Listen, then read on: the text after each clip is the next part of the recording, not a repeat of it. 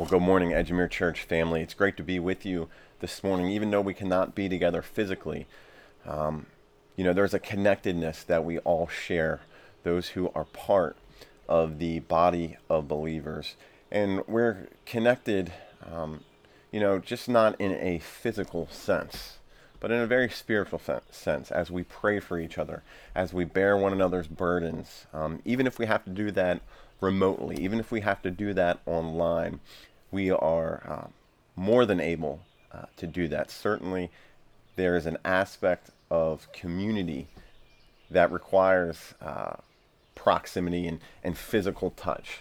But while we can't do that, we certainly feel your presence with us, even during this difficult time. I'm reminded of Paul.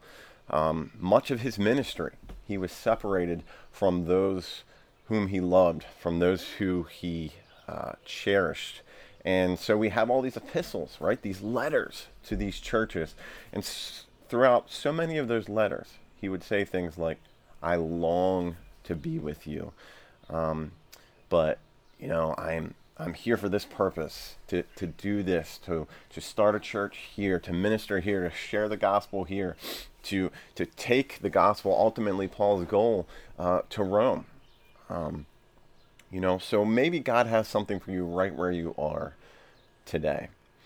Last Sunday we looked at, well, actually, before we get started, two things you're going to need with you this morning. The first thing is, of course, you're going to need your Bible. So if you don't have your Bible, go ahead and grab it. Second thing you may need, if you're like me, is a cup of coffee. Oh yeah, that hit the spot.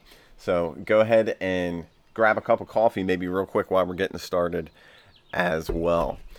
But last Sunday we looked at an interesting concept in the Old Testament that was known as the cities of refuge. And we looked at this in Joshua chapter 20.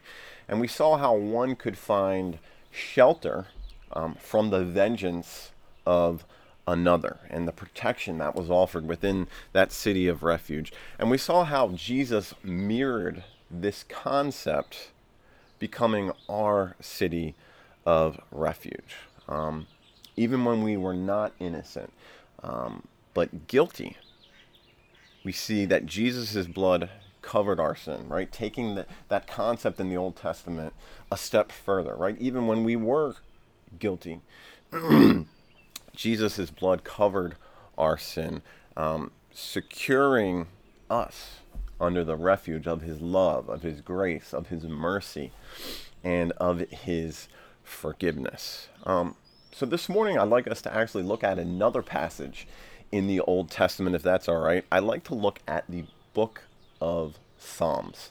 The book of Psalms is a very common place, I think, to turn in the Old Testament in times of trouble.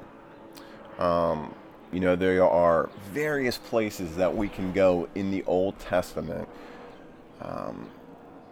when we're experiencing uncertainty, when we're experiencing trials in our lives. Probably the first one maybe that you would even think of would be the 23rd Psalm, right? One of the most famous passages in all of Scripture, where we see David depicting God as a shepherd who watches and cares for his people like a shepherd cares for his flock. And as a pastor, as one that very much feels that responsibility to some extent, it's difficult for pastors everywhere, I know, during this time to not be able to do that in a physical sense. But like I said, we certainly seek to do that in a spiritual sense, much like God does for each and every one of us. So the 23rd Psalm is a place that we can go to during times of trouble. Or we see passages like we looked at actually last week, Psalm 46, verses 1 through 3, right? God is our refuge and our strength, an ever-present help in trouble. Verse 2 says, therefore we will not fear, though the earth give way and the mountains fall into the heart of the sea, though its waters roar and foam and the mountains quake with their surging. Luckily, I don't think we're quite to that point yet, and hopefully we certainly don't get there. But the psalmist encourages us nonetheless not to fear. Many of us, I think, cling to psalms such as these when life is uncertain. In times such as these, when life is uncertain, when times are tough, when we experience disappointments or we experience heartache. But if you spend much time reading through the Psalms, you'll find quite quickly that they are not just simply comprised or composed of kind of just feel good and encouraging sayings that you put on a refrigerator magnet or something like that, right? Many of their Psalms are from the perspective of the writer crying out to God because it seems as if the world is crumbling down around him. In some of the Psalms, we see a writer expressing anger. We see this certainly with David, right? Asking God to smite or kill or even curse his enemies. Still, other Psalms are what are called Psalms of Lament. The dictionary defines the word lament as a passionate expression of grief or sorrow. And there are many of the Psalms that fall into this category. And so this morning I'd like to look at one of these Psalms of lament. Now don't worry, this isn't going to be just like one of these Debbie Downer sermons. Hopefully this will be encouraging to you. But I'd like us to turn, if you will, in your Bibles. Remember I said you had to have your Bible. Turn in your Bible with me, if you will, to Psalm 137. Psalm 137.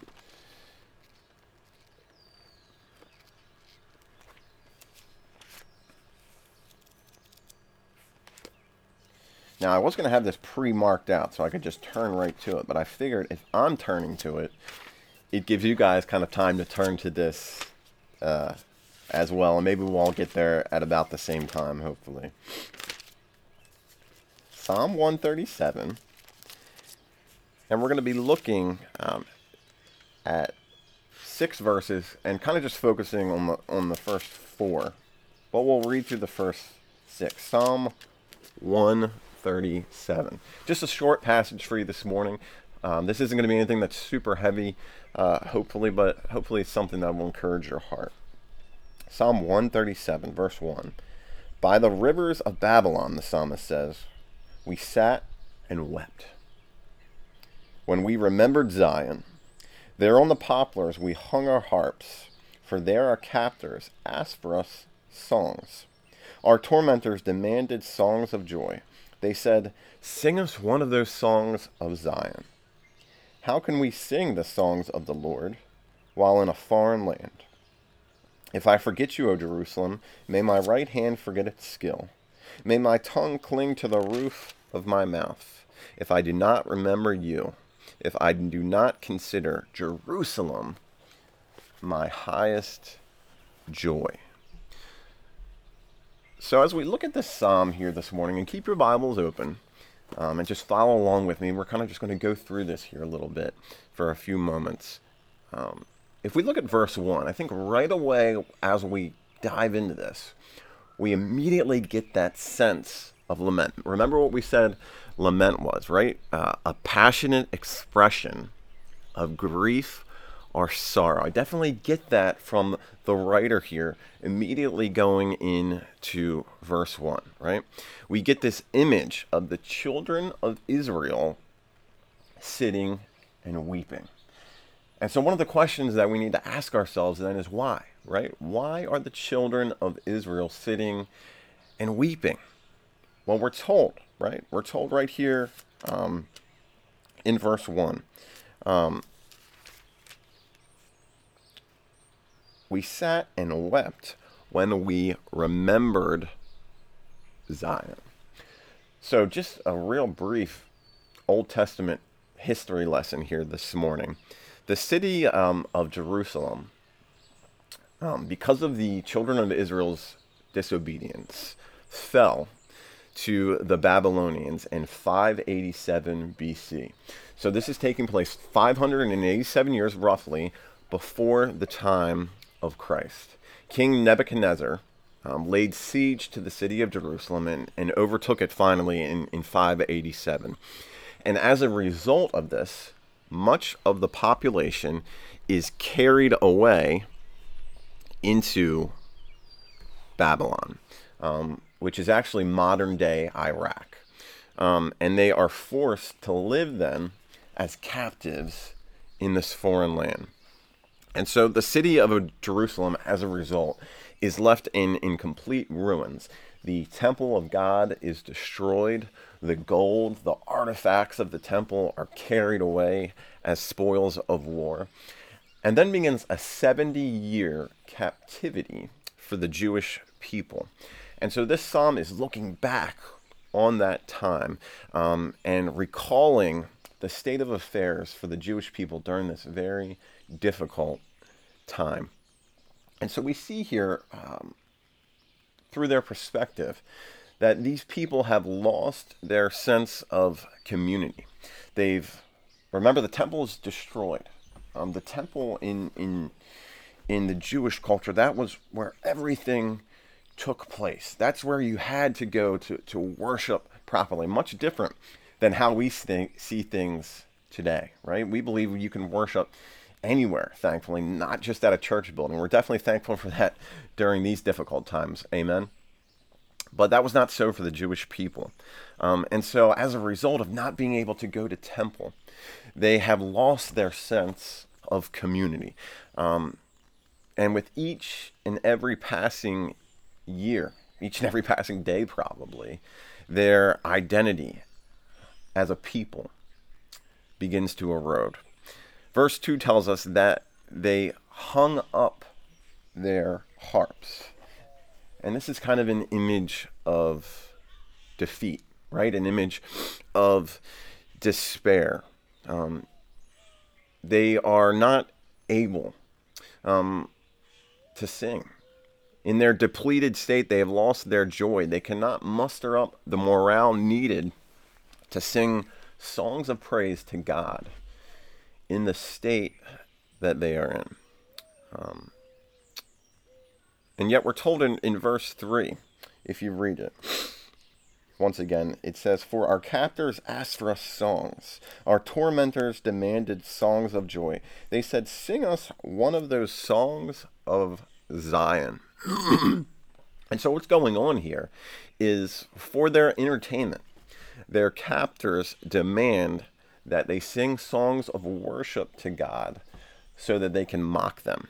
And in their desperation, the psalmist asks this question in verse 4. And this is going to be our central question, the central thing I want to focus on here this morning. The psalmist asks this question: how can we sing the Lord's song in a foreign land?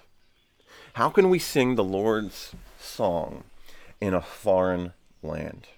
Perhaps this is a question maybe you are asking yourself during this difficult time in our nation, during this difficult time in our community, in our church, in our immediate families. How can we sing the Lord's song in this foreign land when we're forced to worship and interact with one another from a distance, right? When we are not able to worship collectively together in our church buildings. How can we not lose hope during this time when the economy is falling apart, when people have lost their jobs and are out of work and are laid off? How do we maintain our worship in this strange land, and it's a strange one for sure, of streamed church services only? How can we not lose hope during these times? How do we prevent our identity as a church maybe from eroding? And as Christians, I would think as a church and as Christians, how do we prevent our identities from eroding during this time where we are forced to be apart? Well, I think as we begin to maybe unpack that a little bit, one unmistakable truth from Scripture is that we were designed for community. I think that's why this feels so odd and so awkward and so depressing, even maybe, is because we weren't designed to live in social isolation. It goes against our nature, it goes against how God has made us. Since the beginning of creation, right? If we go all the way back to the book of Genesis, when God, is looking out on this incredible land and he sees everything that he has made, including Adam, and he knows it's just not quite right? He says it's not good for man to be alone. So from the time that Eve is created, if we go all the way then to the New Testament, to where we see Jesus presented in Ephesians chapter 5 as giving himself up for the church.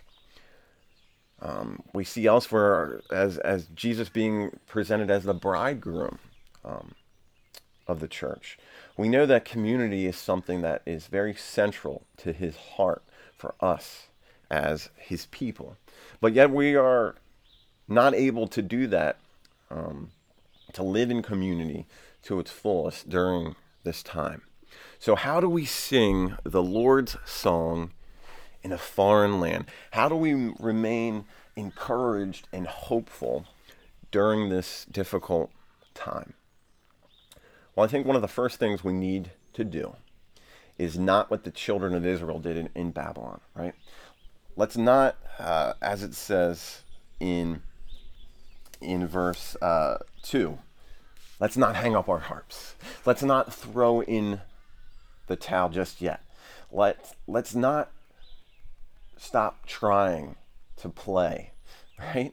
Stop trying to maintain as best we can during these times. Maybe to keep on keeping on would be a better way to try to put that. Let's not hang up our harps. Let's not put our Christian identity, our hopes for community away. Let's not shelve that. But even during this time of separation, let's remain connected by praying for each other. Let's remain connected by doing church, even if it has to be this way, connected through the Holy Spirit.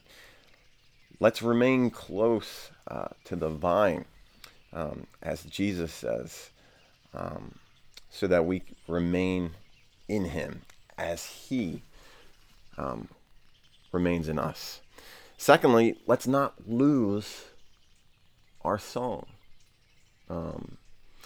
There's something incredibly powerful about music.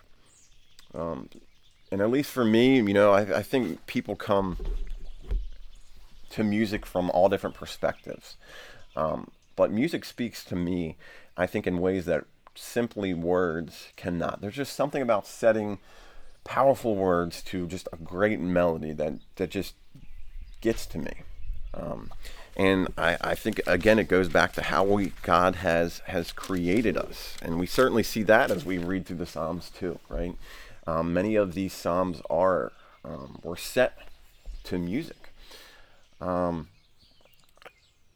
so the importance of being able to sing, being able to, though we cannot sing collectively together, to sing with our immediate family. So I hope that you have been singing during our times of worship, that you have been praising God with your voice. Even if it doesn't sound that great, there's just something super powerful about that. This morning I had 2 miles left that I needed to run to reach my goal for this week. And I was thinking this morning about, everything going on that I had to do to get ready for this service and everything. And I woke up at 4:45 and immediately my mind started racing. I laid there for about 30 minutes and I just thought to myself, you could just lay here for the next hour. Or you can get up and get that 2 miles done that you needed to get done. I was like, okay, well, I'll go ahead and do that. So I dragged myself out of bed and on that run, I just had some praise and worship music playing. And my street is not very well lit. I'm dodging cars every morning. I go out to run when it's still dark. Um, and so I was just kind of surrounded by this darkness. There was no cars, obviously, no one around. And I just had praise and worship music playing. And I just had this just incredible worship experience with God this morning. It was super encouraging. It made me just super pumped to be able to connect with you guys this morning. And I just, as I'm just trotting along, no one around, just lifting my hands in praise to God. And it was super encouraging. And the Lord just blessed my heart this morning, being able to do that. And so the importance of not losing that connection to God, even though we're not singing collectively in church, it's important, I think, to keep that very much a part of your worship during these times of separation.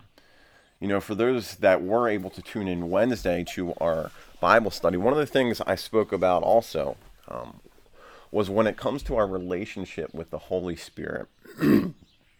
I said proximity does not equal intimacy.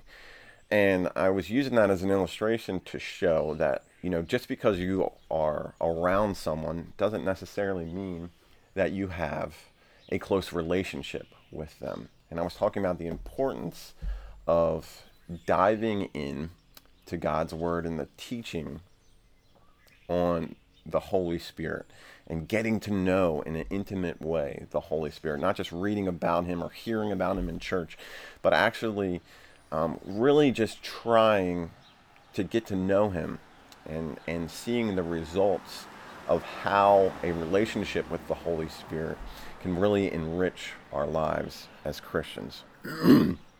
Well, I think that works both ways as well. Although proximity doesn't equal intimacy, I don't necessarily think as well that intimacy equals proximity. And basically I say that to mean that we can be physically separated from our church family and not socially separated. How can we worship in a strange land in this strange time? By remaining connected to one another through the ways that technology has afforded us. By, calling someone maybe that the Lord places on your heart. Certainly by praying for each and every one that you can think of. Especially many of our healthcare and first responders. You heard a little bit about that in the announcement video this morning as well, but just be thinking, and certainly the elderly in our congregation, some of the most vulnerable. And so maintaining that connection through prayer is another way that we can worship in a strange land, in a strange time. I'm reminded of the words of Paul also in Romans chapter 5. He says this, "Therefore, since we have been justified through faith, we have peace with God through our Lord Jesus Christ, through whom we have gained access by faith into this grace in which we now stand, and we boast in the hope of the glory of God." And this is the important one to grab, I think, beginning in verse 3. "Not only so, but we also glory in our sufferings." That seems crazy, right? But Paul says it. We glory in our sufferings, and this is why he says that we can do that. Because we know that suffering produces perseverance, perseverance, character, and character, hope. And hope does not put us to shame, he says, because God's love has been poured out into our hearts through the Holy Spirit who has been given to us. You see, at just the right time, when we were still powerless, Christ died for the ungodly. Very rarely will anyone die for a righteous person, though for a good person, someone might possibly dare to die. But God demonstrates his own love for us in this: while we were still sinners, Christ died for you. And I think we can rest in the fact that though we are apart, God is near, church. Though we are apart, the Holy Spirit is near and is residing within us, right? That same power that rose Jesus from the dead lives in us and is intimately connecting us in ways in which I think we could otherwise not imagine. So let me pray for you this morning, church. God, we come to you this morning just so thankful that we have ways in which to connect in this strange land, in this strange time that we find ourselves in the midst of this crisis, Lord. We pray for those that are most affected and most vulnerable to this time, Lord, in these situations, Lord. First of all, I want to pray for each and every one of our medical workers that we have within our church, Lord. I think of people like Ariel Shusha, Lord. We pray for her. We pray for Marissa Rush, Lord. I think of my wife, Sharon Rush. We think of Steve Farrell. We think of Nick Sissio, Joey Wilson, Lord. And I'm sure there's many. These are the ones that are just coming to my head, God, here in this moment.